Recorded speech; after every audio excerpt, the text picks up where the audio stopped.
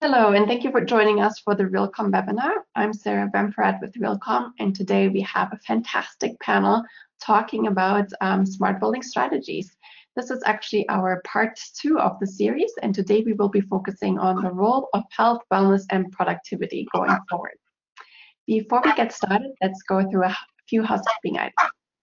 You can use the Q&A section to submit your questions or comments, and we'll try to get to all the questions throughout the session, and we'll follow up with you after the event in case we don't get to your questions during the session. For the best webinar experience, we recommend that you log out of any other internet applications, and if you do run into any technical issues, you can contact me at sbempratt@realcomm.com. We are also recording the session, and we'll be sending out a copy of the recording within the next few days. And you can also download a copy of this presentation handout from the handout section. With that, I'd like to introduce the sponsors for today's event: Bluetooth, Building Engines, Buildings IoT, and Prescriptive Data. We'll learn more about these companies throughout the session. And now let's learn about the moderator for today's event. We have Pete Scarpelli moderating. Pete is a co-founder and managing partner of Global Sustainable Future, an organization that addresses global challenges in energy, air, and water by helping innovate disruptive businesses with market access, capital, and project financing. Pete, thank you very much for leading today's conversation, and I will turn it over to you. Thank you very much, Sarah. Excuse me. Well, hello everyone, and good morning and good afternoon or good evening. I guess we have some people over in Europe as well. Thank you all for joining us today. As Sarah said, I am going to moderate today's session. And before I get started with all of that, I want to take a moment to thank my good friends, Jim and Howard from Realcomm, but I also specifically want to thank Sarah and Ian for managing this session. If any of you out there have ever had the chance or haven't had the chance to work with Sarah and Ian, you will find it an absolute pleasure. They are true professionals in what they do in making these sessions work seamlessly. I have been a member of the Realcomm community, I guess, for probably about 12 years. I have to admit that sadly, I think this last session a couple of weeks ago was the first time I've actually missed the annual event, and I am truly upset about that, frankly, but it wasn't possible. But the great thing I think I've learned about the Realcomm community, and when you go to those events, you get to see your old friends and have great conversations, but then you also get to meet new friends. And I must admit that this entire panel is new friends to me. I have just recently met all of these people, but I think you will all find that they're true and excellent professionals in their space. One last thing before we get started. One of the things I think I've learned over the last 18 months during this pandemic process is, and I think we probably all have, is that the environment in which we are in, the physical space, certainly has some sort of impact on our productivity, our happiness, and certainly our health. I think the pandemic proves that part. I've come to love working from home. I know I am productive here. I know I am efficient, and I know it's effective. But I also realized that I lose something in that process.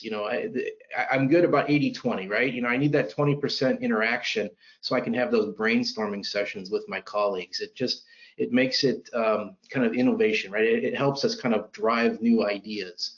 It's just kind of who I am, something I need to make myself exceptionally productive. I would just ask everyone in the room if you could just raise your hand if you feel the same, like, you're good, but then you also need some help.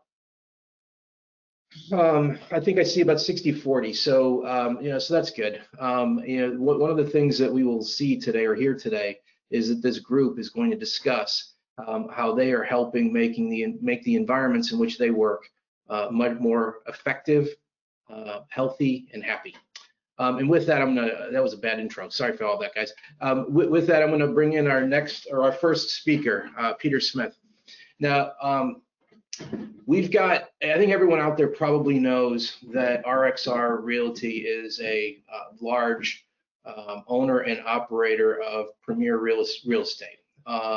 And we're fortunate to have Peter with us today. He is the head of the business development of their digital realty team, which basically means he gets to play with all the cool toys. And those cool toys are the kinds of things that will help make our environments healthy and productive. So with that, Peter, I'm going to ask you to share your thoughts with the people. Thank you, Pete, and thank you, Sarah. Yeah, excited to join you all today and share a little bit about our digital transformation at RXR and really how that's been driving forward our efforts around health and sustainability and really productivity. As Pete mentioned, I lead business development efforts for our digital lab.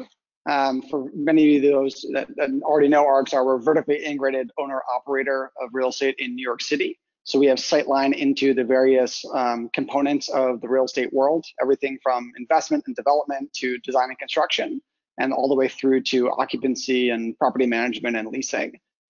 The digital lab acts as a tech buyer and a tech seller. We are an innovation team looking to add value to our individual colleagues in those different business units. And then where we see gaps in the marketplace, we've got a team of about 30 data scientists, technologists, software developers, and engineers that are building net new product. And we have known for a long time, since the founding of the lab in 2019, that in order for RXR to continue its evolution and continue to provide Class A office, we need to do more than just provide 4 walls and a roof. And so in 2019, we came to the realization that there was a proliferation of PropTech solutions, but most of them were single point solutions.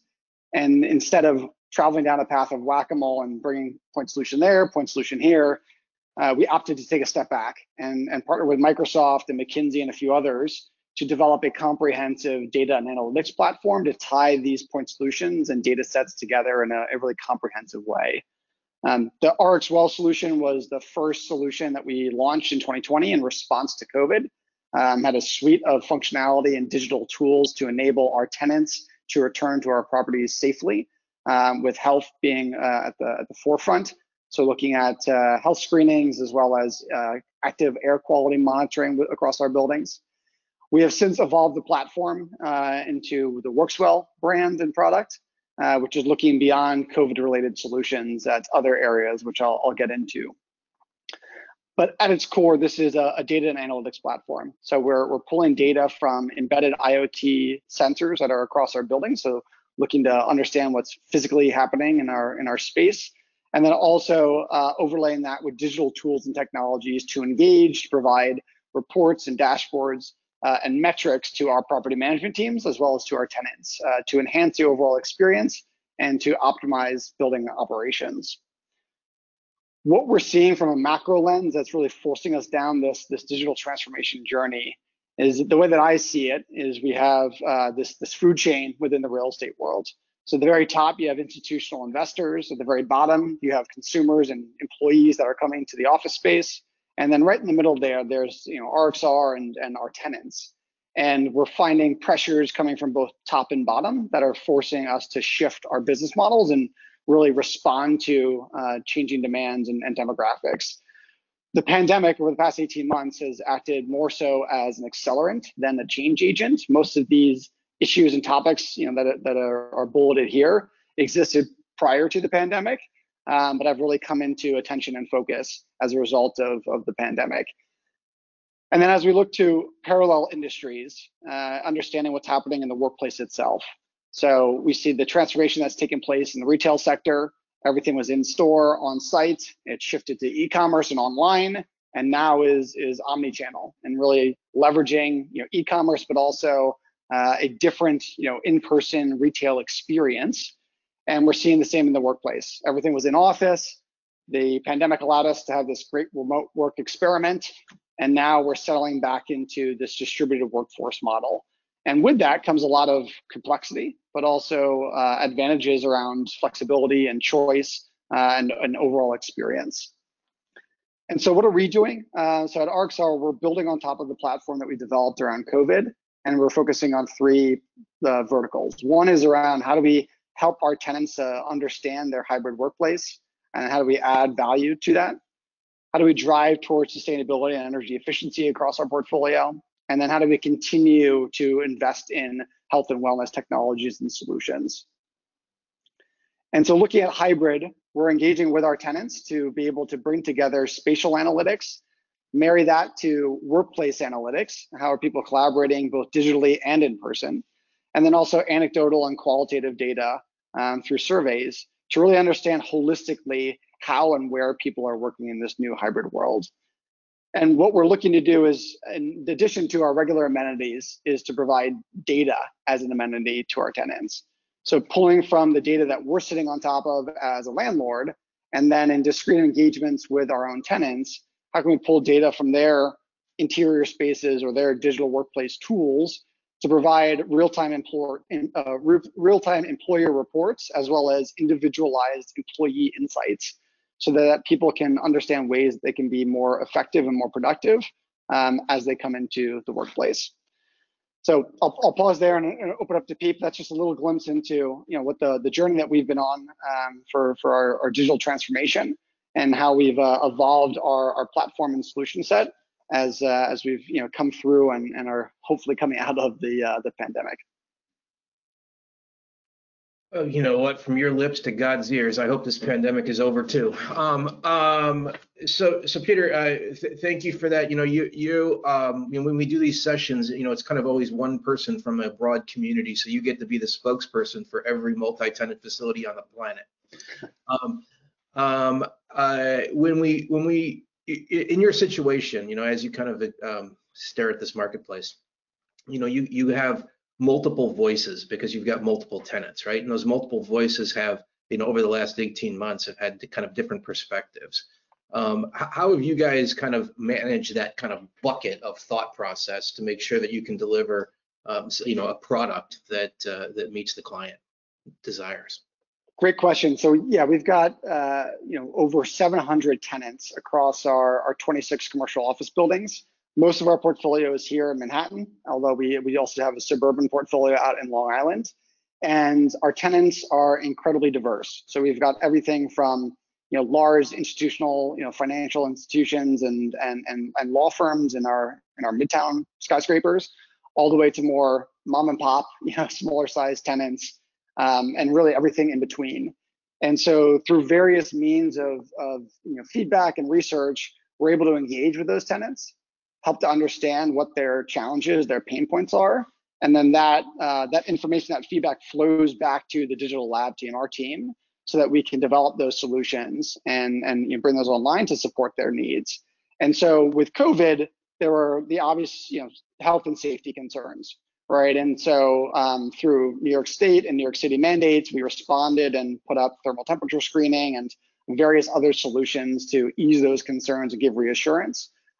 We've seen some of our tenants come back, although right around this average of the city.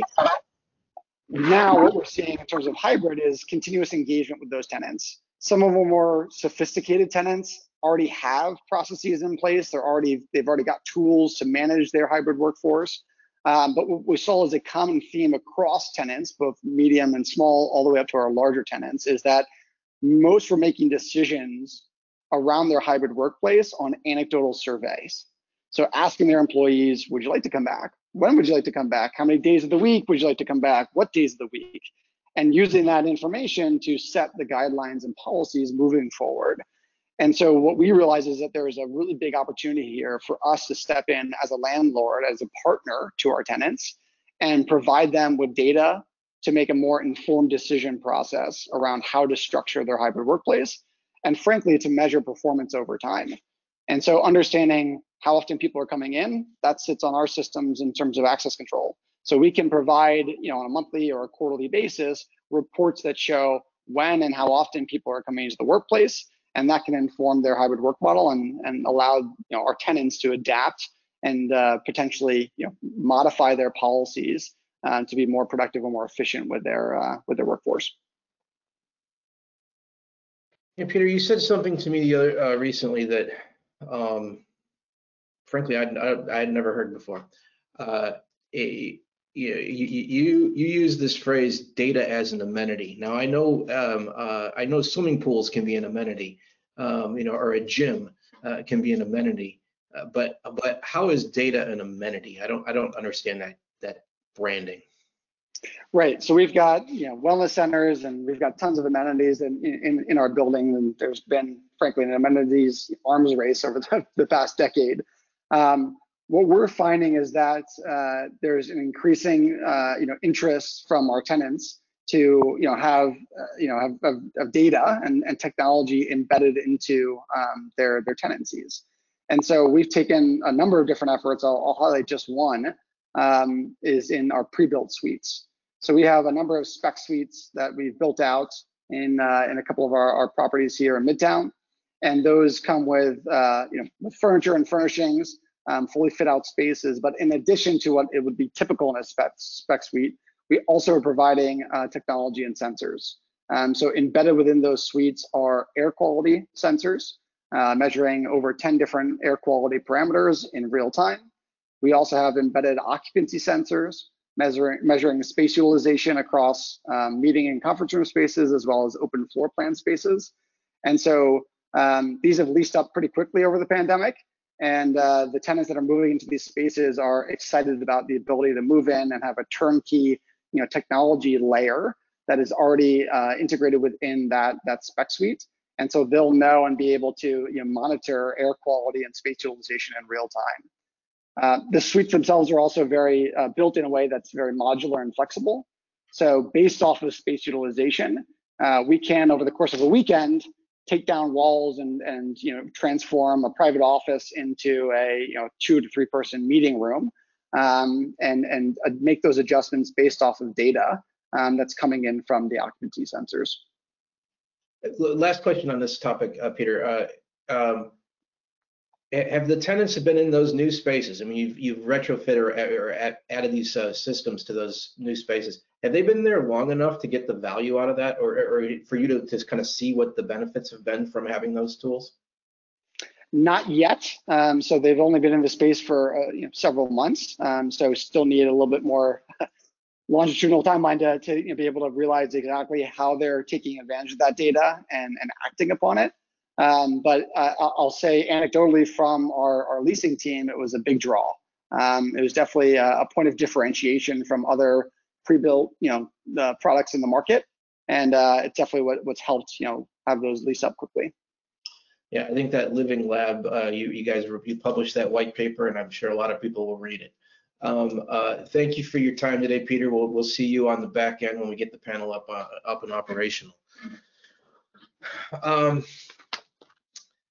Now we got another superstar to join us today. We've got Kimberly Burtz. Kimberly, where I said Peter kind of represented the multi-tenant facility, Kimberly represents Wells Fargo, so it's kind of that owner-operator kind of scenario. So Kimberly is the Senior Vice President of Workplace Services and Experience at Wells Fargo, which basically, if I was going to interpret that, Kimberly, I'm going to say that it's similar to what, Peter, you get to play with all the cool toys, and you get to put the toys in your environment. The difference is, in your environment, it's a single tenant environment. So you're doing it for your business, your organization, whereas he's doing it for his customers.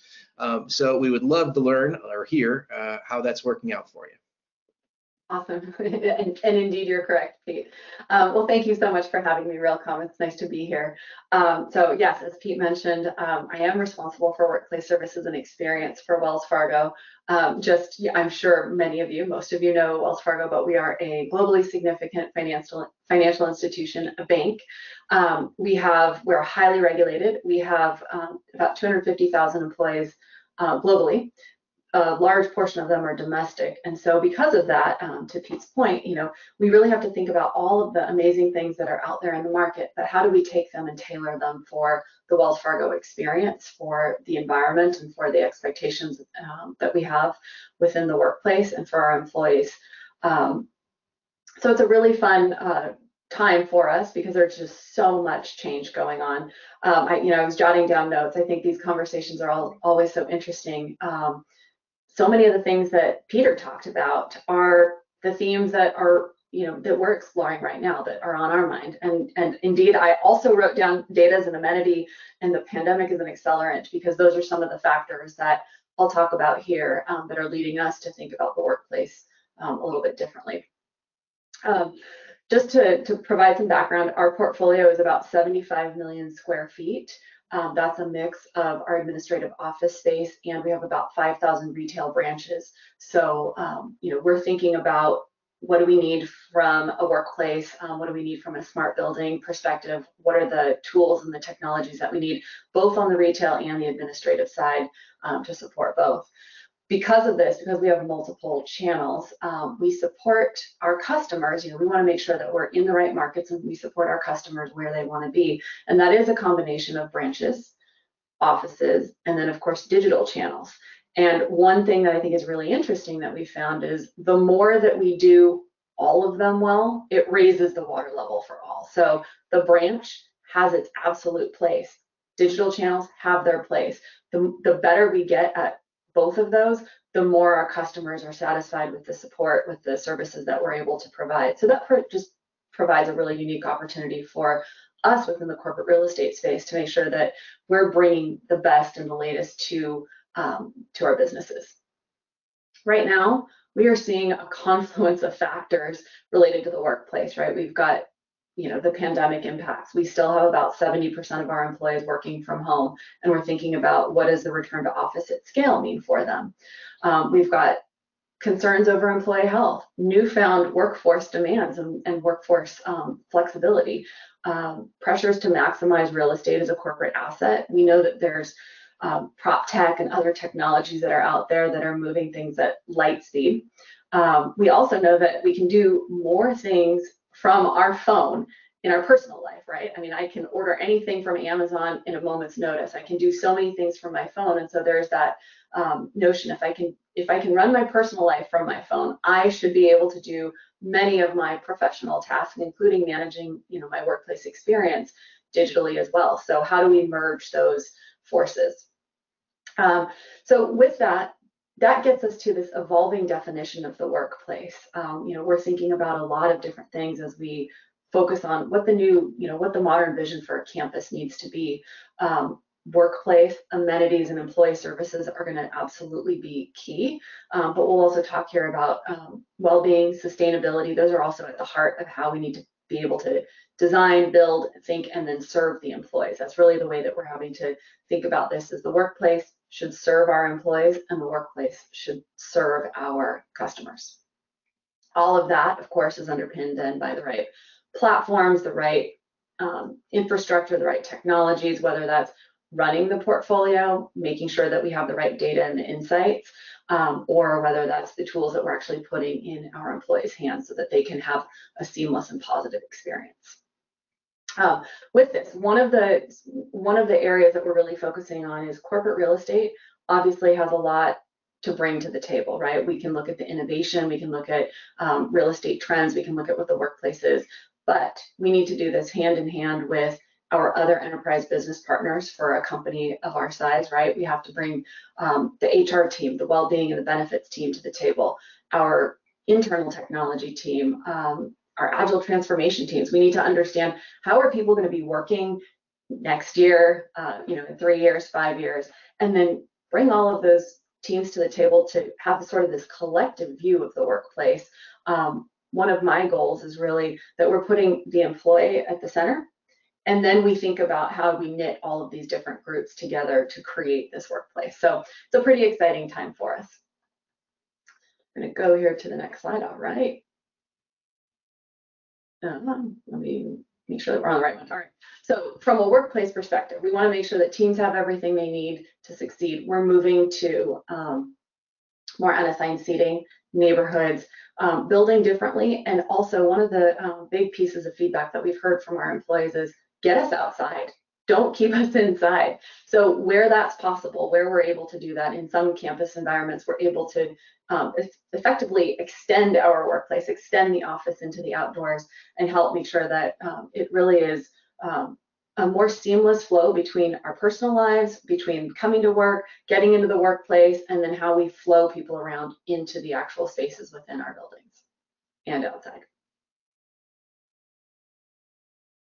So employee services, we've talked about that, whether we look at that as the traditional amenities, so food, pantry services, meeting and event space, or data as a service. I love that, and I think we're going to start using that. But it's also getting us to really look at what is out there. What are the things that are that we can do in any aspect of our life? How do we make sure that we're taking lessons from all different industries and bringing those into our workplace? One of the areas that we've actually found has a kind of a wealth of information for us is the university model. So that sort of campus hub, the student union, all of the different things that a large university would have, and then bringing those factors, into the corporate workplace. With that, we have started to centralize some of our amenities and some of the employee services. And so we're doing things like Tech Express. That's our branded, think of it as like an Apple store. So if you have a tech need, instead of always having to call the help desk for your help, right? In some locations, in some of our major campuses, you can just walk down with your device, with your laptop, with whatever you need and get that on-site help. And so that's an example of where we're trying to strike that balance of the in-person on-site services along with the digital services so that people can opt into the right service, to the right model, to the right location, whether it's on-site or virtual, to get the help that they need. This is also a part of, as we think about the amenities, this is also a part of making the workplace a desirable place to come. We want people to want to come back to the office when we're in a post-pandemic environment, and we know that one of the things that will get them back in the environment is not just the workplace. Obviously, the workspace that we have to be on point, but it's all of the other things that you can do in the workplace that really make it a high value proposition. As we have looked at the data, as well as polling our employees through pulse surveys and global employee surveys, we know that people are saying, I like working at home generally. I like working at home, or I'm productive, or I enjoy not having a commute. So then the question is, so what are the reasons that people actually want to come back into the workplace? In some cases, it's the ability to focus and have the right tools or workspace at their at their fingertips. But in many cases, what we've heard is, I miss the collaboration, or sometimes I just need to get in a room with someone and whiteboard something out. Or one of the things that we've heard sort of predominantly across most of our businesses and most of our teams is that social connection.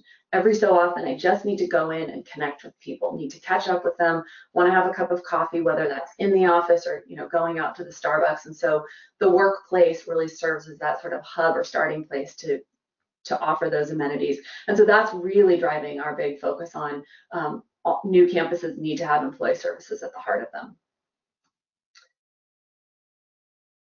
So employee well-being is something that we're also starting to focus on to the point of mixing or making sure that people can take care of their personal lives. We've been thinking about we've been working about in the well-being space for quite a while, but what we're starting to add into this is medical on-site medical services, making sure that we've got the right just all of the right amenities and services that people can get what they need. This also helps to make sure that we have a healthier employee population. So if we can get people a quick flu shot, a COVID booster shot, if we can get physical therapy on site, it makes for a better work experience, and it also keeps our employees healthier. So again, just looking across all of these aspects from a value proposition. And then last but certainly not least that I just want to cover is sustainability. This is a core commitment for any modern campus. You can see here a number of the different things that we're doing and thinking about and just embedding into the way that we build. It's important that as we have the campus and we're delivering this high value proposition for what people can do and see, that we also are committing to being a strong corporate citizen, that we're embedding in the right technologies that help give us the data to know where we need to, for example, the light sensors. Let's not keep lights on that don't need to be. That we have that we're doing things like solar panels and electric vehicle charging that make us a good social or corporate citizen, and also are providing additional and enhanced services for our employees. So those are a few of the different forces that we are thinking about. All of that, like I mentioned, is really underpinned by having the right applications to help us manage this hugely complex portfolio that we have. It's exciting to see the innovation that's happening in the market so that we can look at what are the sensors, what are the tools that we need to have, what do we put in the employee's hands. I would say that we're just at the beginning of this journey. As we start to bring people back, I think we're going to see the workforce, is having a louder voice in what their workplace experience is, and we're just going to have to continue to learn from them, adjust, and make sure that the workplace continues to have a really strong value proposition. And so, Pete, with that, I think I'll turn it back over to you and see if there's any questions that are coming in for me. Sarah, or excuse me, Kimberly, the volume of activity is amazing. And along those lines, I take this quick moment to remind everyone in the audience to please use the Q&A section to submit questions so that we have a plethora of them at the end of this session for the broader panel. But Kimberly, one of the things I haven't told you is that, so I'm gonna catch you by a little bit surprise, but many years ago, maybe a lifetime ago, I used to work at a large FM company. And when I was doing that, I happened to spend a lot of time with various Fortune 5s in their smart building journey. And I happen to know that Wells Fargo was one of the very earliest adopters of that sort of solution. So as Wells Fargo, you and your colleagues have kind of been going down this path for at least 10 years. The question I guess I would pose to you, and we are running a little bit long, so I'm going to be a little short, but the question I'd pose to you is, the pandemic kind of gave us an opportunity to decide if these technologies, how we're going to use these technologies pre and post, right? There was a different perspective of what you do with the tools, 2 years ago to what you might be doing with them today. So how has this pandemic kind of influenced your thinking of these smart building technologies? Yeah, so we have been on this journey for a while. I think what the pandemic has taught us, it's taught us a lot of lessons. I like the way that Peter summed it up as an accelerant. It has taught us that we absolutely have to be flexible in our model and approach. What we're looking at today is important, but we're also trying to figure out what is the workplace and what are the technologies going to be in 5 to 10 years. Things are happening so quickly, so that accelerant piece is something that we're really keeping an eye on. And then understanding also that employees the workforce has a louder voice than they ever have. And so everything that we do, whether that's a technology that's behind the scenes and they never see, or something that we're putting in their hands, needs to be at the forefront of the way that we're thinking about investment, tools, the workplace, and the experience that we ultimately deliver to them. Thank you, Kimberly, and I am sure that we will throw more questions at you in about 30 minutes. Awesome, sounds good. Yeah.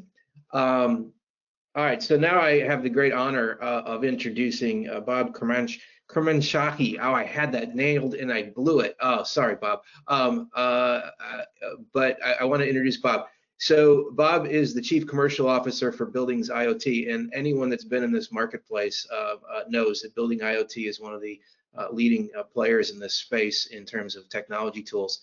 And Bob, I would love for you to share your knowledge and experience on what you're hearing from the clients or your clients out in the market. Yeah, sure. Thanks for that. So thank you. We are definitely a technology provider of a integrated smart building platform, but we're also an expert in master systems integration and consulting. So when a customer or client is interested in understanding, like, hey, what technologies are out there? How can I deliver against some value propositions that I want to have in my building, whether it's healthier buildings, more efficient buildings? We bring that domain knowledge and expertise. The company was founded in 1958. We received a Series A funding this year, so we're a 60-year-old private equity-backed company. So fascinating, deep expertise in buildings that's informed itself into software and technologies, which plays directly into healthy building space. So what I'm showing up here on this page here is a study. This is available on nature.com. It's a quick read, and essentially what it points out to, there's a standard in ASHRAE that if you switch the air 3 times an hour, that's the recommended air switching in a education, like a school. What's the impact of that? And the study shows that you can actually reduce or mimic as if the students were vaccinated to a 50 or 60% threshold by just changing the air. So it's really clear that air quality has an impact on health. So if you go to the next, oh, that's me actually, I should go to the next page. So things such as respiratory illness, allergies, things from cancer, so volatile organic compounds, and virus transmission. So having proper ventilation, there's a direct correlation, and this is something I think every one of us knows. You know, let's go get a breath of fresh air. We spend a lot of times in buildings, so the study proves that out. And then there was also, I think, almost everybody in this space that's looked at healthy buildings knows about the Harvard study around CO2 and cognitive capability. So that's a great study to read as well. And so fresher air, lower particulate matter in the space is proxied by CO2 is an indication that, hey, you can improve cognitive ability. So when you cram a bunch of people in a room together and as the CO2 level rises or the particulate matter rises, you're potentially diminishing the capability of that team. So how does this play out? And we're seeing that a proliferation of IoT sensors. So actually I have one here, like everybody loves a little show and tell. These are becoming a dime a dozen. And so what I've noticed in the space is the big rush to, oh, we got to go measure it. Let's go get a sensor, put it on the wall, and figure out what's happening in space. And that's great. The analogy I like to think of is the car. So the cars came out first, then the speedometer came out. So that's kind of funny, like the car didn't come out with a speedometer. So, and then cruise control came out, which is like, oh, now I can control, now it took about 50 years from the speedometer coming out. And it took about another 60 years for autonomous driving, and we're still not perfect there. So right now we're at the state that, hey, we got a speedometer for the building. Like we can measure something. And there's a great knowledge in knowing what's happening in your environment, but there's also a challenge that, is this device accurate? And these things are not always accurate. They tend to drift over time. So you actually need to understand what these measurements mean and how they change over time. But at its core, it can generate some insights. So what the other half of the solution is being able to, and I'm using ventilation as a proxy because of the, it's a clear indicator of how you can improve just the healthiness of the space, is that when you properly ventilate a space, you're going to get better air quality, a better, healthier space. However, that becomes a challenge. Like, should I run the system all the time? If I do that, I'm going to use my filters more. I'm going to consume more energy, and that's not optimal from a business perspective. So, alternatively, you could just keep all the windows open and then run the heat, right? So that is not optimal. So how do you solve this problem? And so the way you can do that, oops, going back, there's a couple ways. Sorry, I got the skippiness on my keyboard. One is manual. So that's the whole idea of the speedometer without cruise control. Like I look down and I adjust my pedal. So that's the manual idea. That is not highly effective, and you won't get an optimal environment in that regard. Two, you can have overrides. So like, hey, for this period of time, I'm going to force this type of air exchange. Potential problem areas or crowded areas, the meeting rooms, cafeterias during lunchtime, that kind of thing. So that can improve the quality for sure, but again, that's not optimal. You can start getting integrations into the building automation system. So there are companies that have actually started to do that, which is like, hey, you know what, this is a hot area. We need to pull in this type of data into our systems and have the building automation system start running and doing certain types of algorithms to help optimize. So that in and of itself is not optimal as well. So what really is where I would say the utopia, and yes, this does coincide into what my company offers, but it's not the only thing. Like there are other companies that offer this, so I'm not pushing it because my company has this offering. I truly believe this. I have a controls engineering background. I've been in manufacturing industrial space for over 20 years, and I'm now in the building space. Being able to measure, take action, see the results of that action, and then measure again, and doing that as automated as possible so that you're dialing into whatever is best for your environment. That is the ideal place to be. And that's essentially autonomous driving, right? Like it's measuring what's happening in the environment, where there's traffic, where there's pedestrians, and it's controlling. And that's what we want to have for buildings. So the way to get there is to actually have a platform that's connecting these multiple sensors, these multiple inputs. And I think Kimberly mentioned it's also not just data. There's experiential data, there's feedback, there's survey data. There's things that you can collect from different studies by asking your employees. Those types of things translate into data can be then inputted into control systems to change the environment. So that's what I see in the space, is that's where we're migrating towards. So we're putting the speedometers up. We're starting to read. We're starting to do some control. The things that RXR is doing there that Peter mentioned, I think those are fantastic. And so we're making our way towards an environment where we're dialing in health into the space. And I think if anything that's come out of this pandemic is that we know we need healthier spaces. And back to the subject of this panel is productivity. Healthier people show up to work more often. So, and that is a better proxy for productivity. If people are ill and they're out, and you're due to just simple things as poor air quality, you're not going to have as productive of a work environment. And that's it from my side. Great.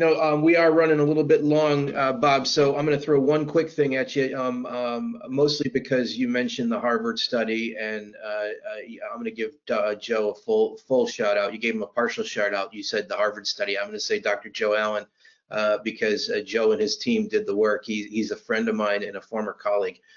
So I want to, I remember when he first told me that I come from the energy efficiency world a long time ago. When he first told me I had to run the air conditioning or the ventilation system, 5x to get a healthier building relative to reducing it from an energy perspective, it blew my mind. So when you look at that, you talked about a holistic strategy. How are you looking at, or how are you advising your clients, holistic relative to healthy? How do you do that? Yeah, so you're from the energy space, and you would understand that it's about balance, right? So you can have the freshest air quality in the entire building, but the amount of energy that it's going to cost, you're probably not going to attract tenants, because you're like, hey, our core charges, our common area charges are through the roof because we're super healthy. So there's a tipping point, and this varies by every business, by every environment, and it's not one size fits all. So the advice is, you got to really sit down with experts, understand what is valuable for you, your employee population, your tenant population, and then figuring out how to dial that in from a systems perspective. So getting those systems connected. And so just having them connected doesn't solve that, but actually figuring out, how am I going to deliver against that particular use case for that particular environment, so that the tenant experience is fantastic, the employee experience, the occupant experience, for whatever you're setting. So comfort, healthiness, etc. So that's how we advise them, is really, what are you trying to achieve? It's a question back to them, is like, where do you want to go with this? And if you want the healthiest space possible at spare no expense, then yeah, there are ways of doing that with fantastic technologies, but most companies cannot do it that way. Thank you, Bob. We will have you back in 20 minutes. I appreciate it. Let me remind the audience that we do have a Q&A section. So if you have questions, please submit them on the Q&A section, because if you don't, you're going to wind up making me ask all the questions, and I'm going to get mine in, not yours. So I look forward to more Q&A. Ian, we have a spectacular video, I believe, from our friends from Building Engines.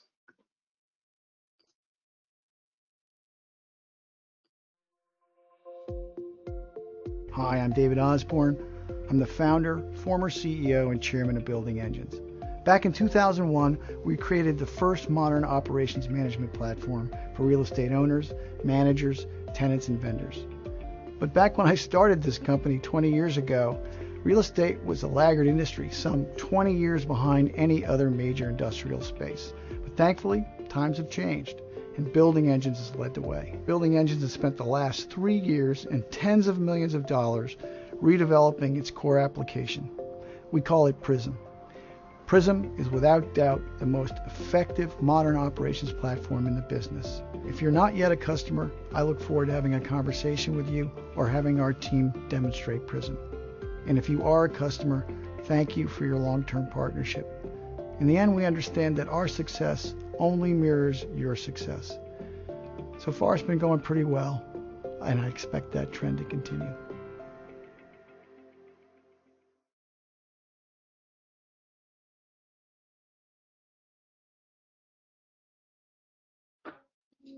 With that, I love well-made videos. That was great. With that, I am pleased and excited to introduce my new friend, Scott Seidman. Scott is the Executive Vice President of Business and Corporate Development at Building Engines, which, similar to Bob, that means he gets the opportunity to speak with lots of different buildings and customers out in the marketplace. So he has a broad perspective of what's going on out in the world. So Bob, Scott, we look forward to hearing your perspective. Thanks, Pete. Good to be here. Thanks, everybody. Yeah, also I get to talk with a lot of great technology companies like some of the folks here on the panel, which is a great part of my job. As David said in the video, we have 20 years of experience as the leading SaaS operating platform, helping our customers manage about 3.5 billion square feet and 40,000 buildings spread across the globe.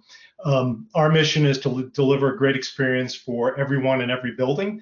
And when you look at the people we serve, our users, the end users of our technology, you can see that's very true. For those users, tenants, management teams, engineers, vendors, security teams, wellness, health, and safety have always been at the forefront of what they're interested in and what they think about, but never more so than today, which is pretty clear for all of us. Let me see if I can get this. Wrong way. There we go. Okay. As a SaaS operating platform, we've always thought that health and wellness are an outcome and byproduct of well-run buildings. That's been core to what we've done for 20 years. And it's part of the reactive and scheduled work we help people manage in buildings. What's changed and what's happened, obviously, is that with COVID, tenant expectations for visibility and transparency into new processes, and as Peter said, and I swear we didn't collaborate on this, data has changed dramatically, right? They need to understand as a requirement to get them back into the office what their management teams, what their landlords are doing to make them safe. And that's driven a lot of new processes, protocols, and technology investment in a very short, rapid period of time. The response to those expectations has been the rush to do things like create touchless entry was sort of the immediate first response. Enhanced cleaning protocols was another one. So when space was being used, making sure that space was cleaned right away, and then improved air quality. I think air quality quickly rose to the forefront, as Bob talked about, as an increased importance as evidence became available and data surfaced about the nature of transmission. So that became the most prevalent need we found for most of our customers as they were looking about how to create a healthy environment in their spaces. But all of those changes, all of those expectations, all the things that were being implemented required a tremendous amount of both direct and indirect costs for our customers, for both landlords and occupants. And that's one of the clear outcomes we've seen as our customers has reacted to what's been going on recently.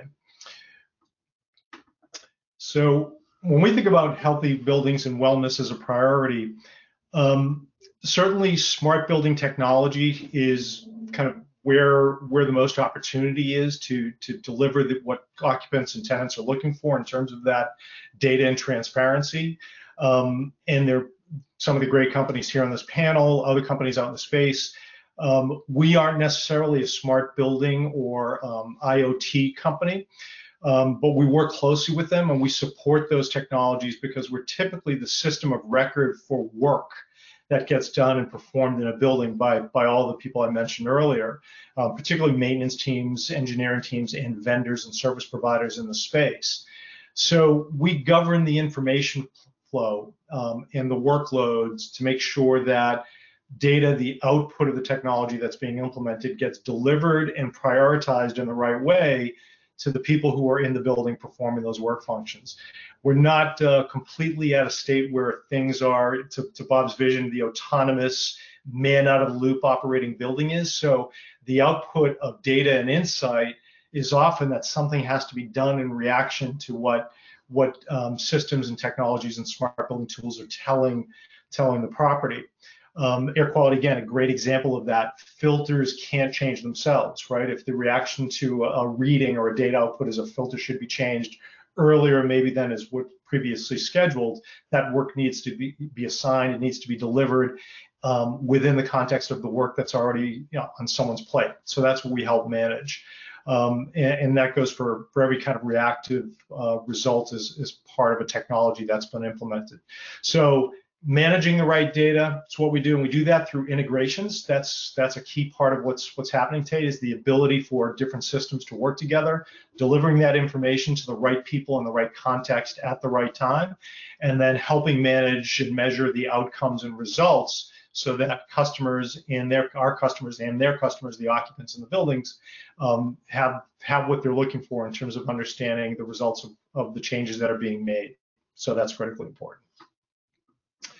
All of this is about, from our perspective, meeting customer tenant expectations. Again, our customer's customer, the occupants of buildings, making sure that they're comfortable and secure and are willing to come back into the office and stay in whatever form that may take. And we've talked about the hybrid model and flex space, and we understand there's a lot of change going on there, but whatever form that ends up being, people still need to be comfortable that they're safe and they're in a healthy environment. Along with all of this comes cost.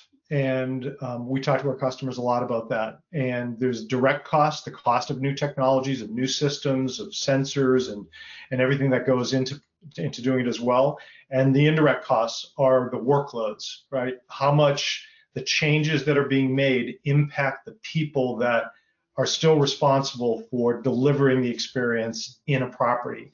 They're the same group of people. I don't think our customers have been going out and hiring more staff, but there's been a tremendous amount of new work associated with making sure that these results are being delivered. So that's the indirect cost, and we help manage that. And you do that through the right workflows, the right aggregation of information and data and assignments and work and so forth in the building. And we've learned that our role as the platform that our clients use to manage that on a daily basis contributes in that way to maintaining a healthy and safe environment for our customers.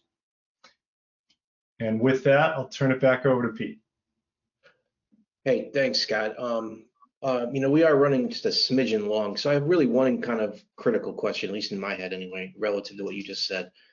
I've been in the smart building thing for 10 or 15 years, right? So I'm really familiar with these great tools and what they can do. But at the end of the day, you're doing it for some outcome. And you spend a lot of time in your talk talking about healthy buildings. When you speak with clients in the field, when they say "give me a healthy building," what do they mean by that?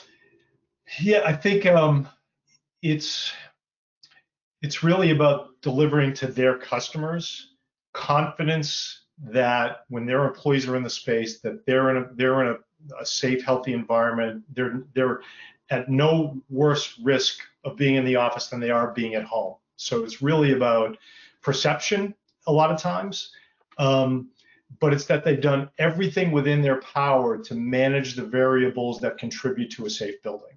And in most cases, it's the things we've talked about. It's clean surfaces, healthy air, processes, and I think the one that gets underrated a lot is clean information, is really solid, clear information about what they're doing in the space to make sure that they're comfortable. So I appreciate that, my friend. We will have you back here in 15 minutes. And Ian, I think, well, before Ian, we jump to the video, I want to remind everyone in the audience, again, we still have a Q&A section if we're getting close to that part of the day. So if you've got some, shoot them out. And Ian, we now have a video from our friends from Silvair, I believe.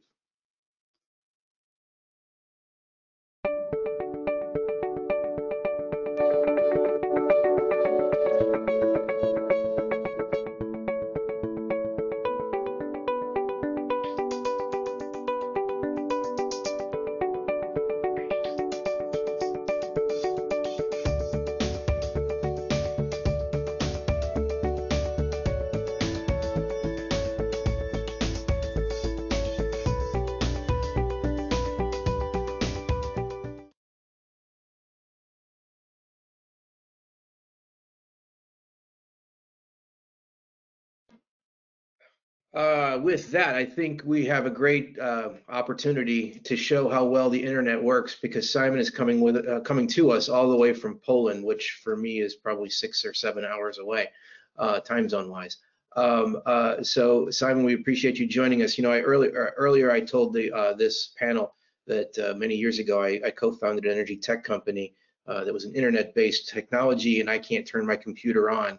We've heard a lot from sales and marketing people up till now, but we are honored to have a technologist. Simon is the CTO for Silvair. So when it comes to making things work and dreaming new dreams, I am sure Simon's insights will be interesting to all. So Simon, we look forward to hearing you.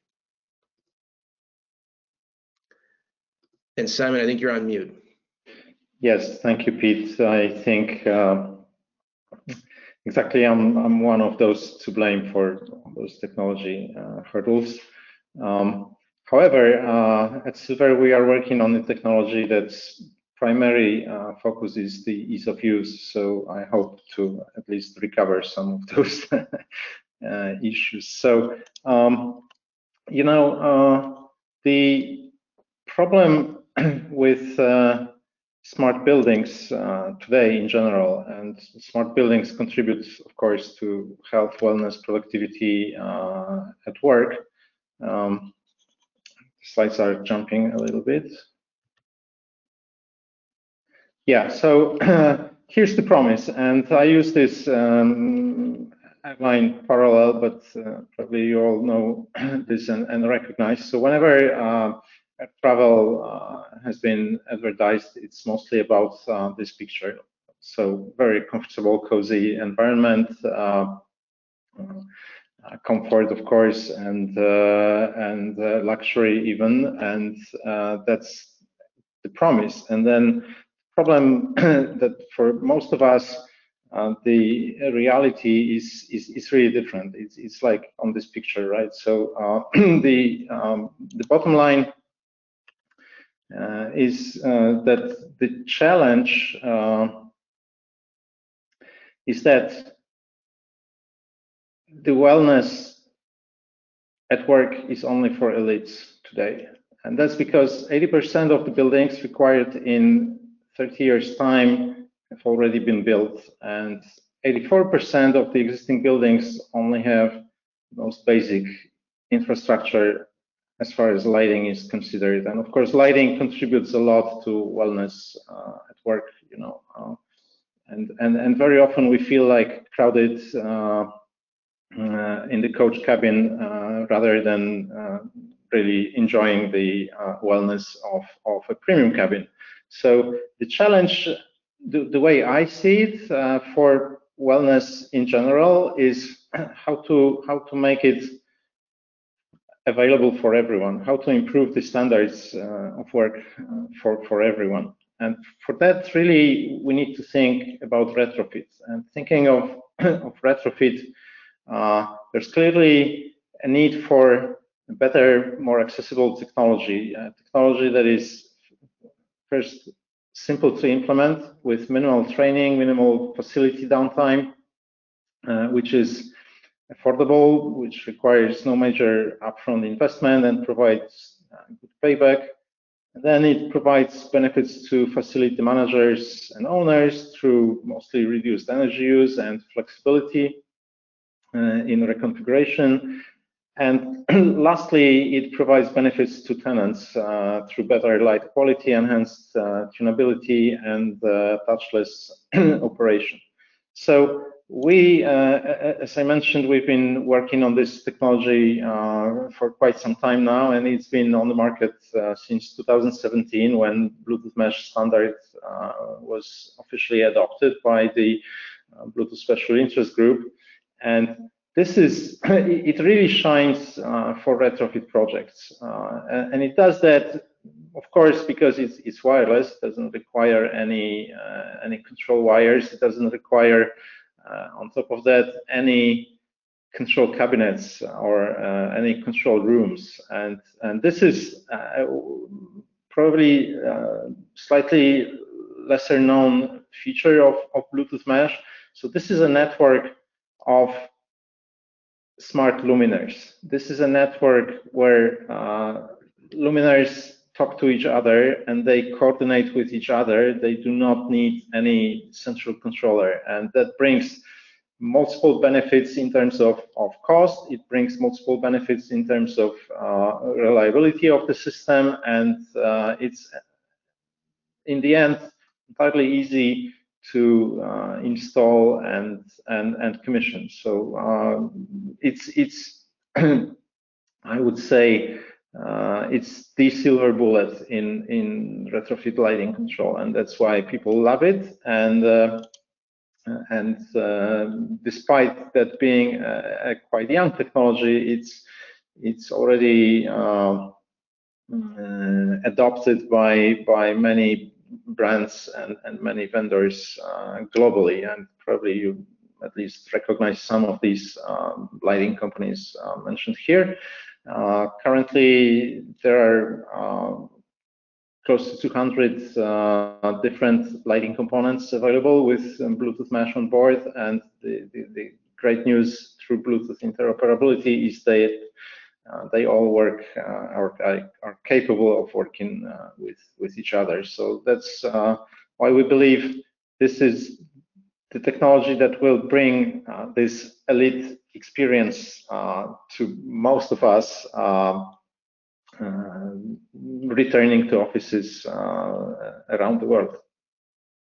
Thank you. Simon, thank you very much, and we appreciate you first and foremost staying with us through the end of your day. I realize it's late over there in Poland. You know, Simon, I've been, like I said, in the smart building space for a long time. I'm a true believer of their benefits, but I've also lived through the trials and tribulations. You know, someone mentioned the phrase systems integrator earlier today, and whenever I hear that, I hear, oh my God, it's going to take 2 years to get this thing operational. Simon, you know, in your experience, are there tools and technologies out there today that can help smart buildings initiate, get started faster, easier, cheaper?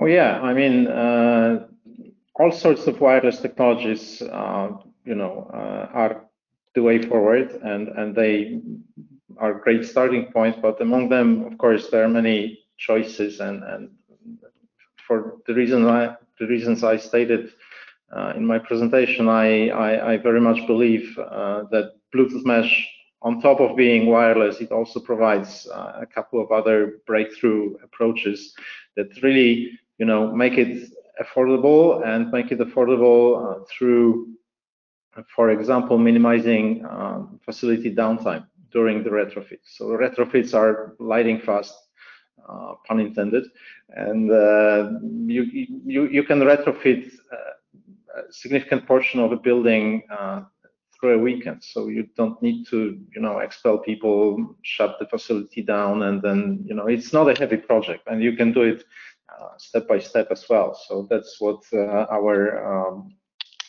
partners have been doing for quite some time.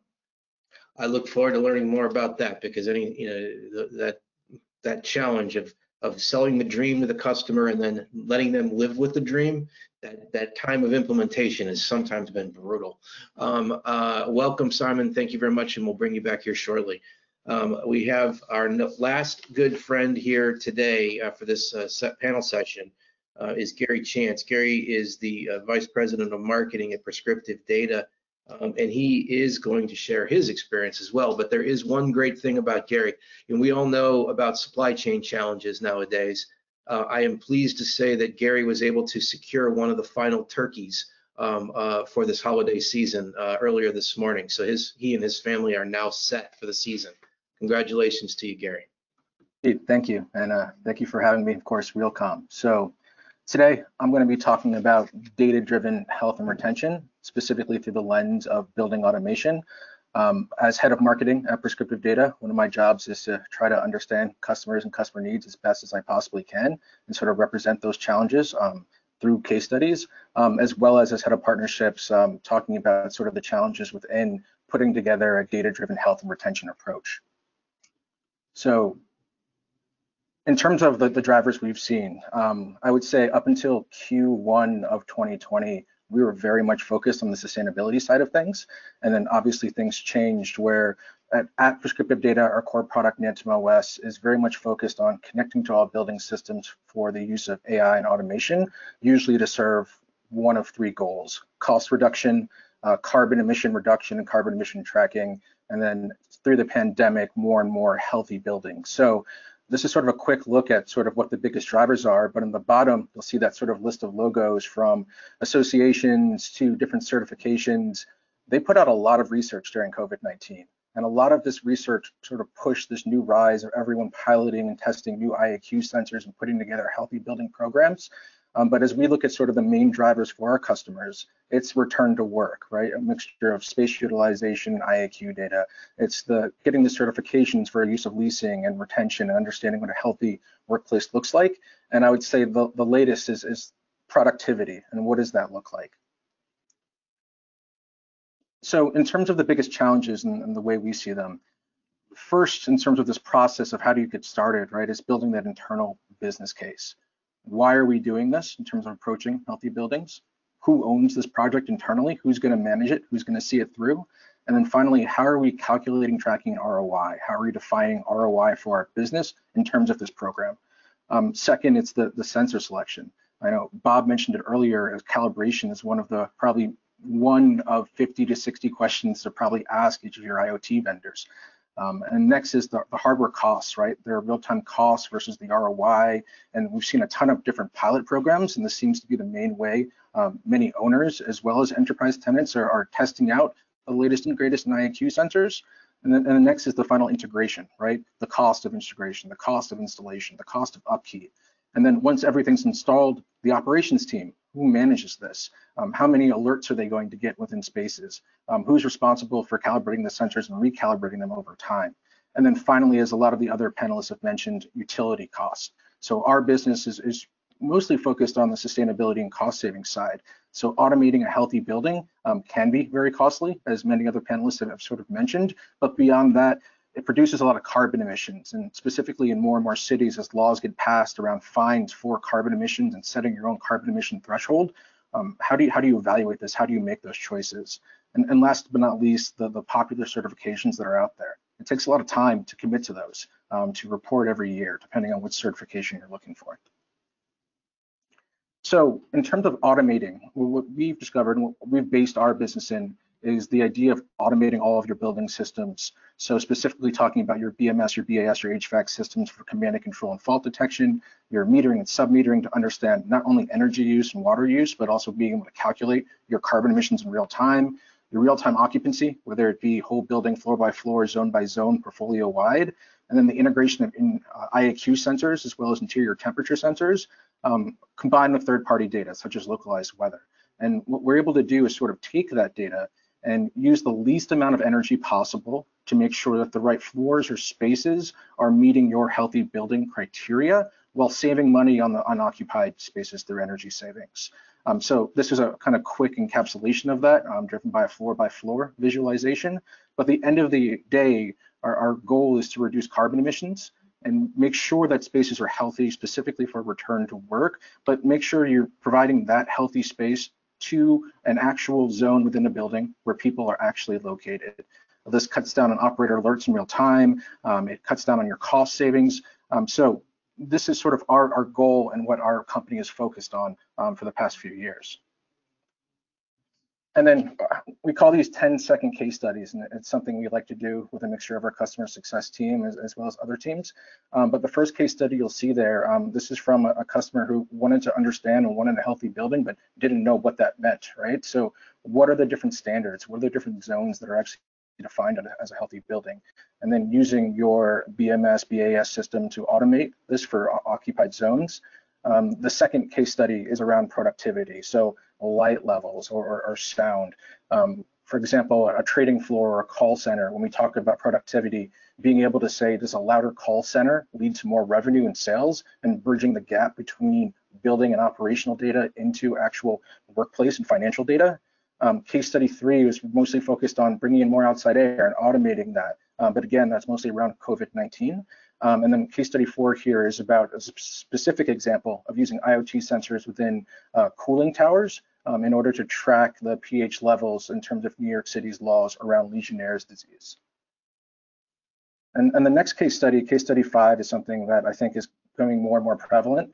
The idea of owners working with tenants to solve problems. And I think Peter talked a lot about this in terms of data as an amenity, right? But as an example, we had a customer who one of their tenants was requesting about 16 or so hours of conditioned air over the weekend, but using occupancy data as well as energy data from meters and sub-meter data, that owner was able to have a conversation with that tenant to say, hey, your employees are only coming in about, let's say, 6 to 8 hours each weekend.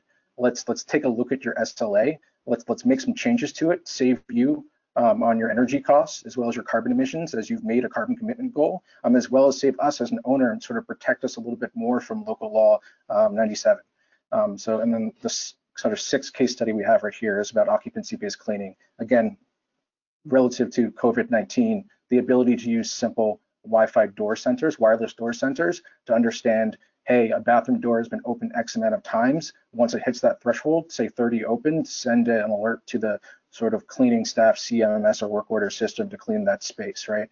Again, using data. So our whole approach is to understand what the challenges are, what an owner's trying to do, and specifically around healthy buildings. When someone says, I want a healthy building, it's how do we use the latest and greatest in terms of occupancy detection and other systems that you have within that building to minimize the cost of providing healthy spaces to employees as they return to work. So that's my quick 5-minute presentation. I think I was just about on time, but genius. You know, Gary, you are addressing what I call as the holy grail of this marketplace. The productivity and healthy are kind of two places that everyone wants to measure and have a metric. I'm old enough to know, or I've been involved in many smart building pitches, designs, strategies. You know, in the business case always says we're going to do all this great energy savings, and then there might be some productivity, right? And then trying to prove that productivity, the CFO of Wells Fargo, for example, was always a challenge because there was no hard data. You know, what are you guys doing to kind of track and measure real-time productivity today? How is that a possibility? Sure. So it came directly from a request of one of our customers, who specifically around their trading floors and their call centers.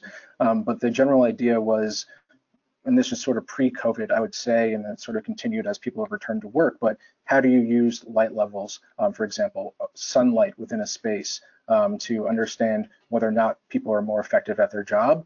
And then in terms of the call centers, is a louder call center or a louder trading floor a more successful trading floor? And this was using data from our platform, Nantum, in terms of the sound levels through IAQ sensors, plus their financial data, and sort of working with their finance team to better understand, is there a correlation between sound levels as well as success with them in terms of their actual traders there.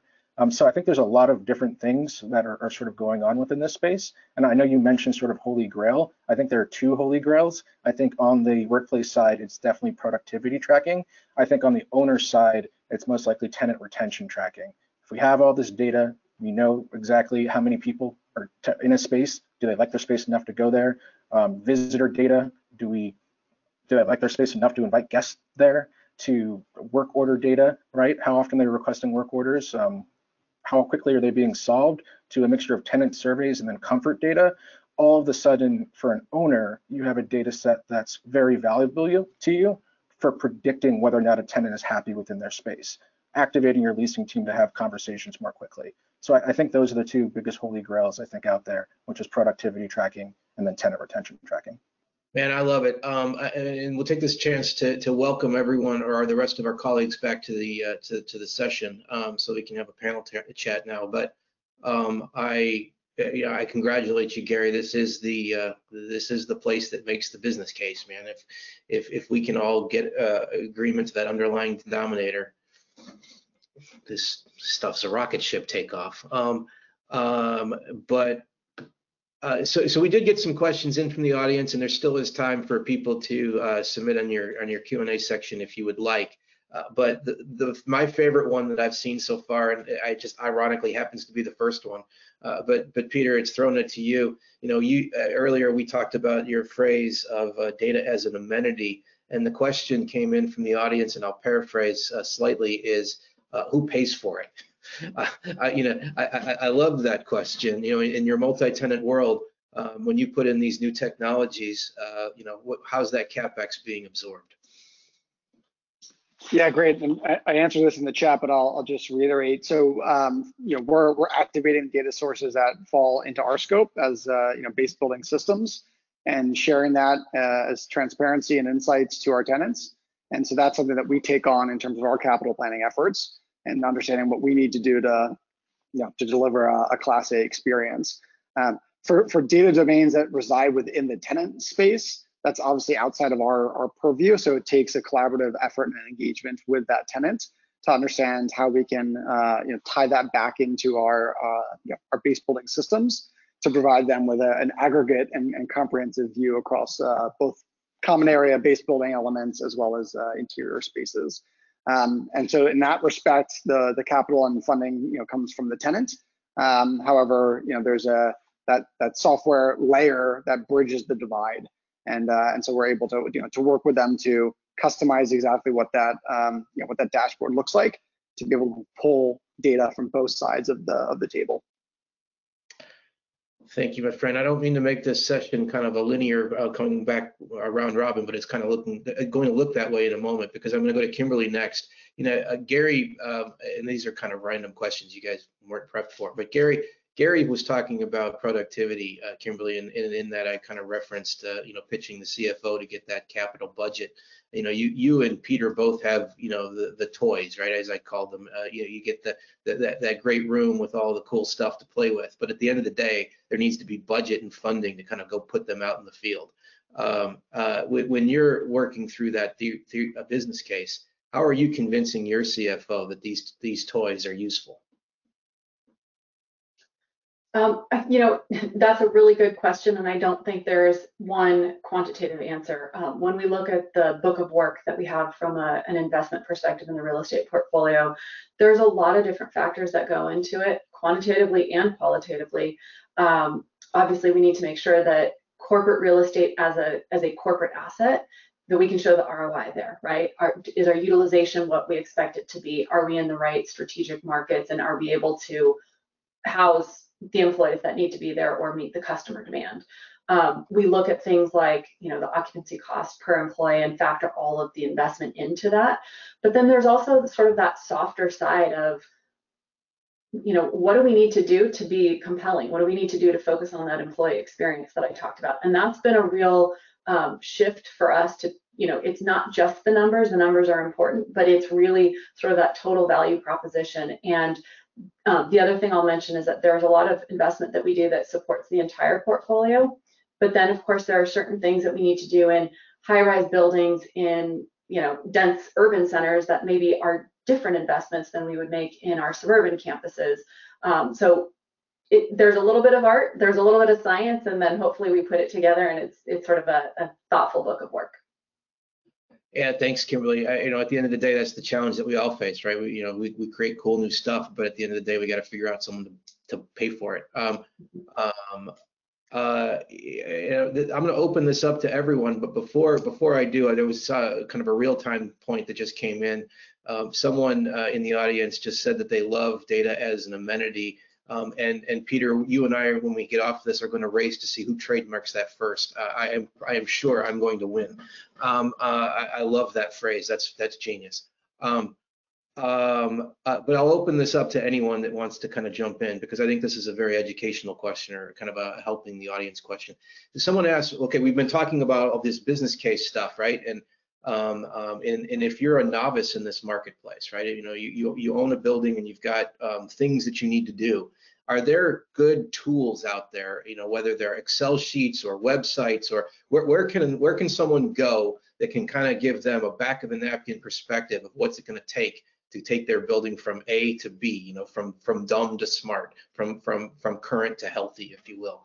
Are there any guidance you guys might offer as to where someone could go to kind of make that assessment for themselves?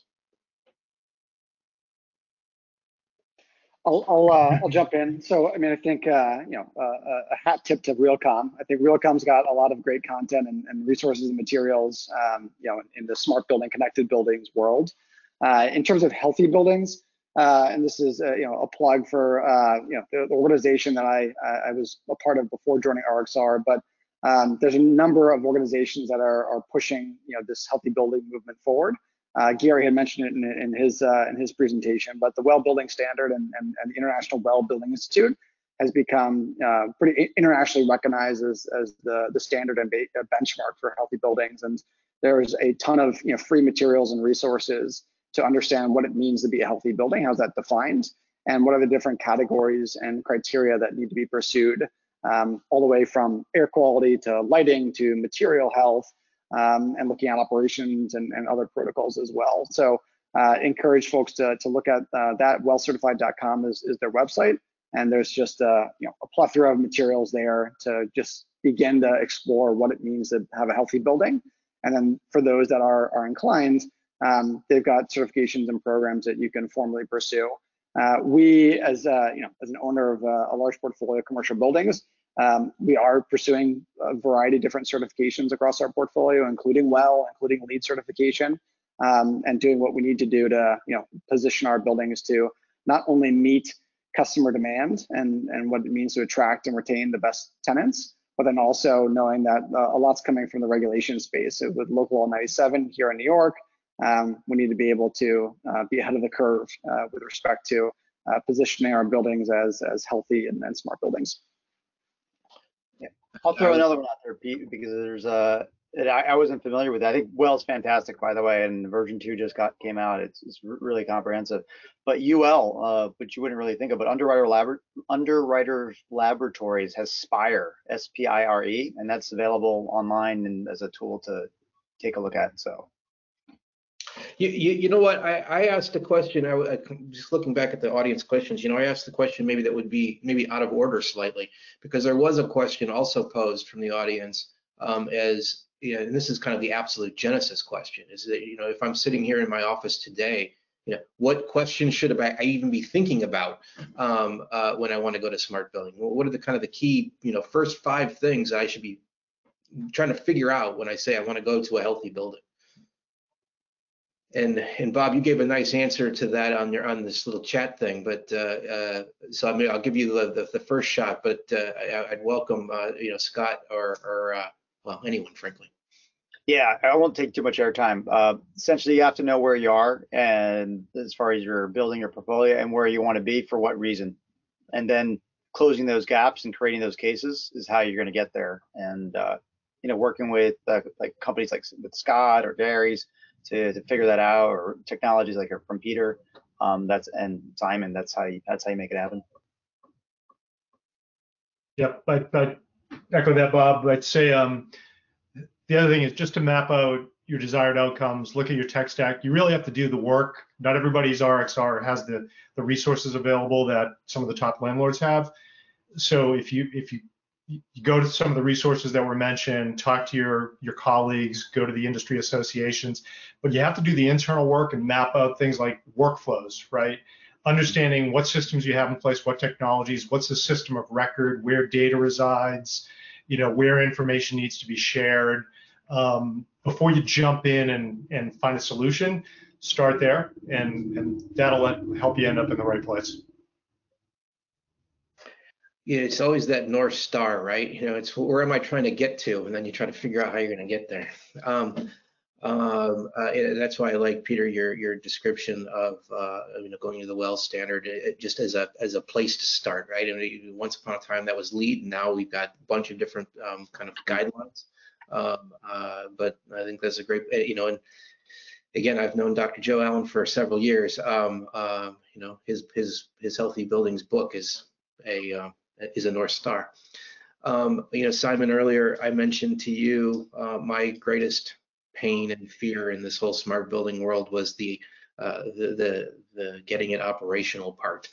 You were kind enough to share that Bluetooth mesh is a key technology that kind of makes things easier. I can say that's true even in my own house.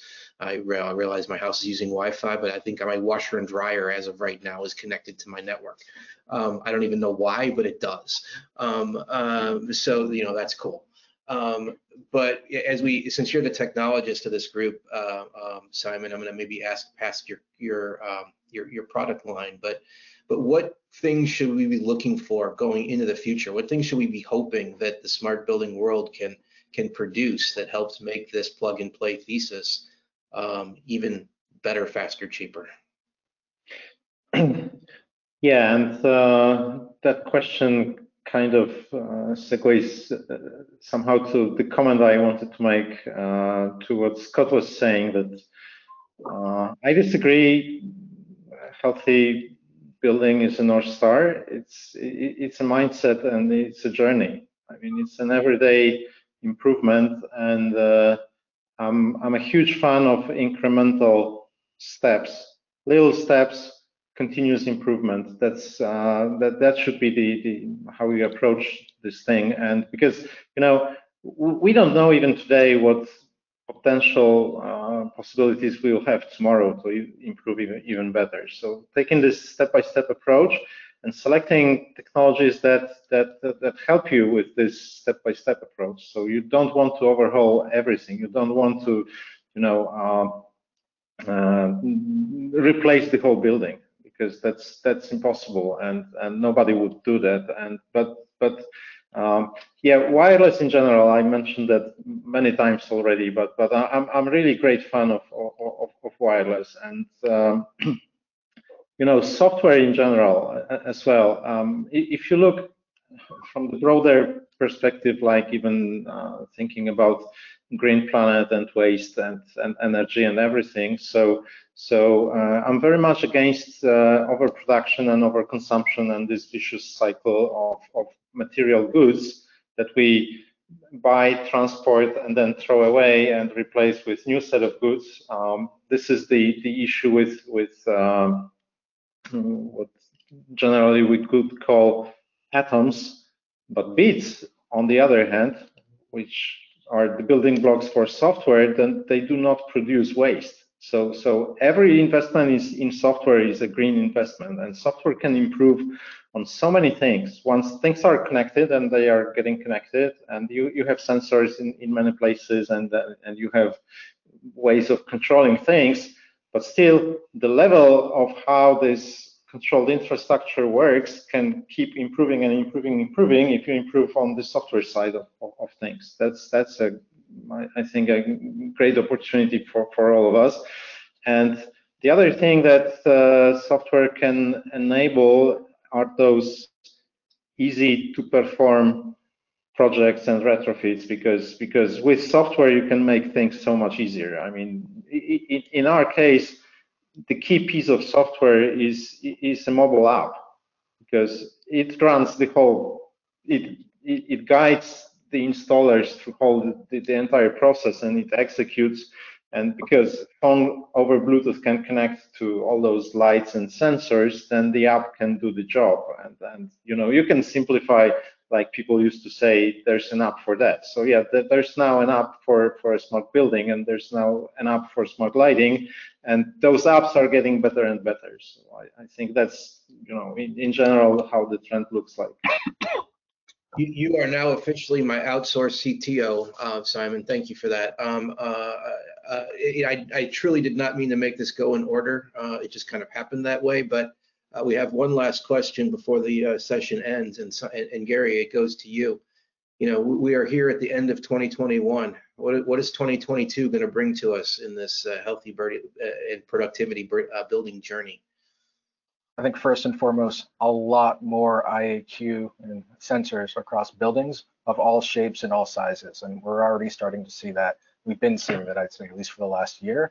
And I think the second big thing is taking multiple data sets, combining them to create new levels of useful information, combining space utilization information with IAQ data to have a better understanding of how healthy the average person is within space, or combining your occupancy data with your ESG data, understanding the carbon emissions per person as they walk into your space. What does that mean for space density?